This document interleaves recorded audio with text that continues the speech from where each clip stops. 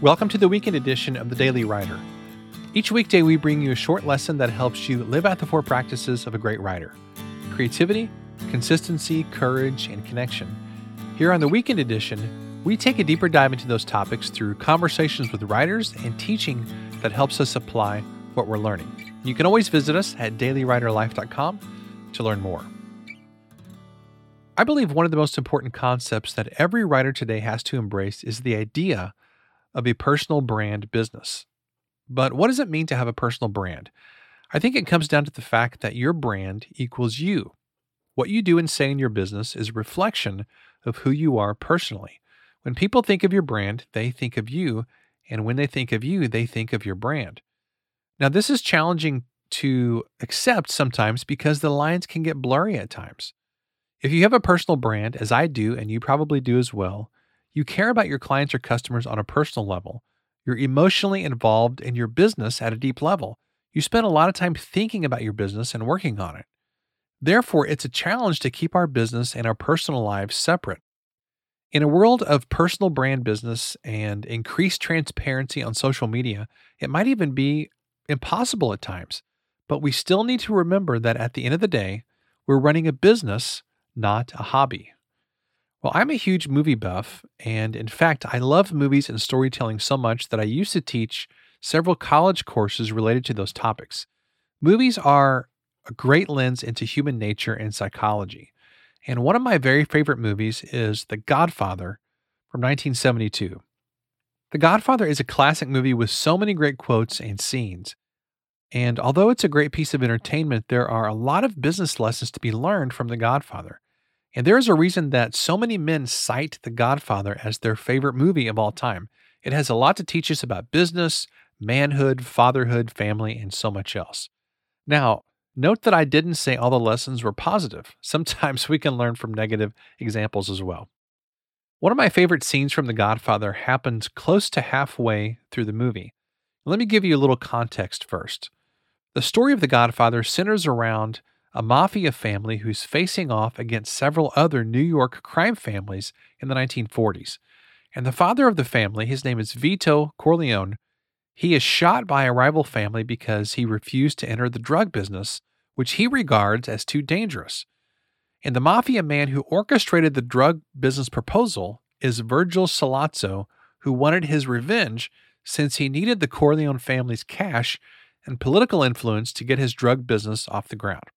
Are you with me so far? Okay, if you're not, that's okay. I know that was a confusing little summary there. If you've seen The Godfather, you already know what I'm talking about, so we're good to go. So let's carry on with the story here. While Vito is in the hospital recovering, his youngest son Michael visits, and he discovers that the rival family is planning to kill his father. He stands in front of the hospital, and he manages to ward off the would-be assassins, but the police show up. Now remember that in the world of The Godfather, the police are corrupt. The police captain is angry with Michael because his plans are messed up, and he proceeds to rough up Michael and he punches him. And this angers Vito's oldest son, who is named Sonny, and he orders a hit on the rival family in the middle of the night. And as a result, the rival family wants to have a meeting with the Corleone family to reach an agreement before things really get out of hand. And this brings us to the scene that I mentioned.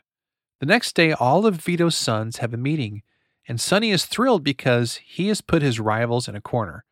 Sonny had a bad temper and he wants to destroy them, and he's responding to the situation emotionally and insists on starting an all-out war with his rivals. One of the other sons, Tom, has a different response. He is the family conciliary, which is an advisory role, and he's looking at the situation with logic and reason, while Sonny is insisting on an all-out war. But Tom says to Sonny, it's business, not personal. Now, I know that was a really long explanation to get to that one line, but I think it's helpful to have some context for why he says it's business and not personal. Now, I want you to think about that phrase very carefully. What does it's business, not personal mean, and how does that apply to your business? Well, I believe that it means that even though we may have friendships with clients or prospective clients, even though we want to maintain great relationships, even though we may offer great products and services, even though sometimes people don't rise to our expectations, We have to remember at the end of the day that this is a business. It's hard sometimes not to take things personally, but it's vital if we want to be emotionally healthy and have a lasting business. Whether you're doing client work or whether you're selling your own books, it makes no difference really. You have a business as a writer. I can think of many times the last couple of years when I have personally liked a client or a potential client, but I've been disappointed in the result. For example, I remember a time when I sent a proposal to a potential client who had indicated she was really interested in working with me. And I had even done some sample work to prove my value, and she had raved about it to other people. However, when I sent the proposal, she decided not to follow through. Of course, I was disappointed and I wanted the work, but it had nothing to do with me personally. It was simply a business decision on their part. Well, the fact of the matter is that it's easy to take rejection personally. Sometimes people don't answer our emails. Sometimes they don't reciprocate or express appreciation when we promote their stuff on social media.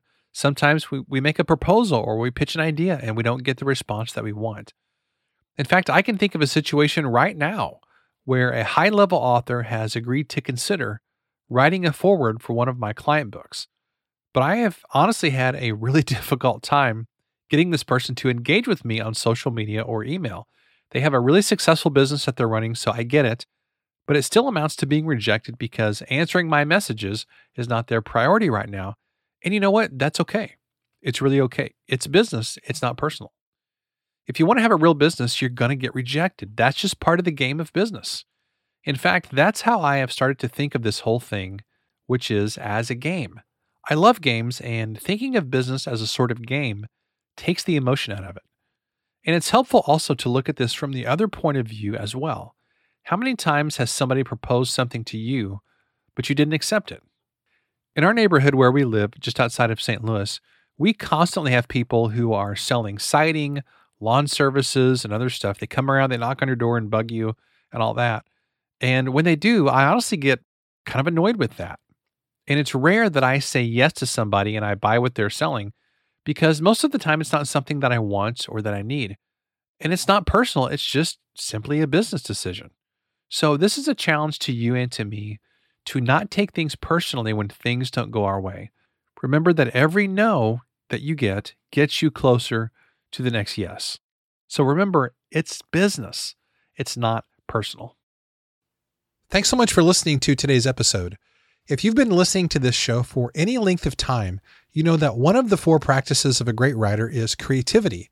And in order to stay creative, you've got to have great input. And that's where writing prompts come in. A writing prompt is a sentence or two that helps you break through creative blocks, brainstorm new ideas, and get back into a state of flow. Writing prompts are an awesome creative tool for journaling, storytelling, creative writing, stress relief, social media posts, and so much more. But the great news is that you don't have to create these yourself. We've put together an amazing package of 365 daily writing prompts. So every day for the next year, you can have a shot of inspiration delivered straight to your inbox. You can check it out at dailywriterlife.com/writing prompts. Thanks, and I'll see you tomorrow.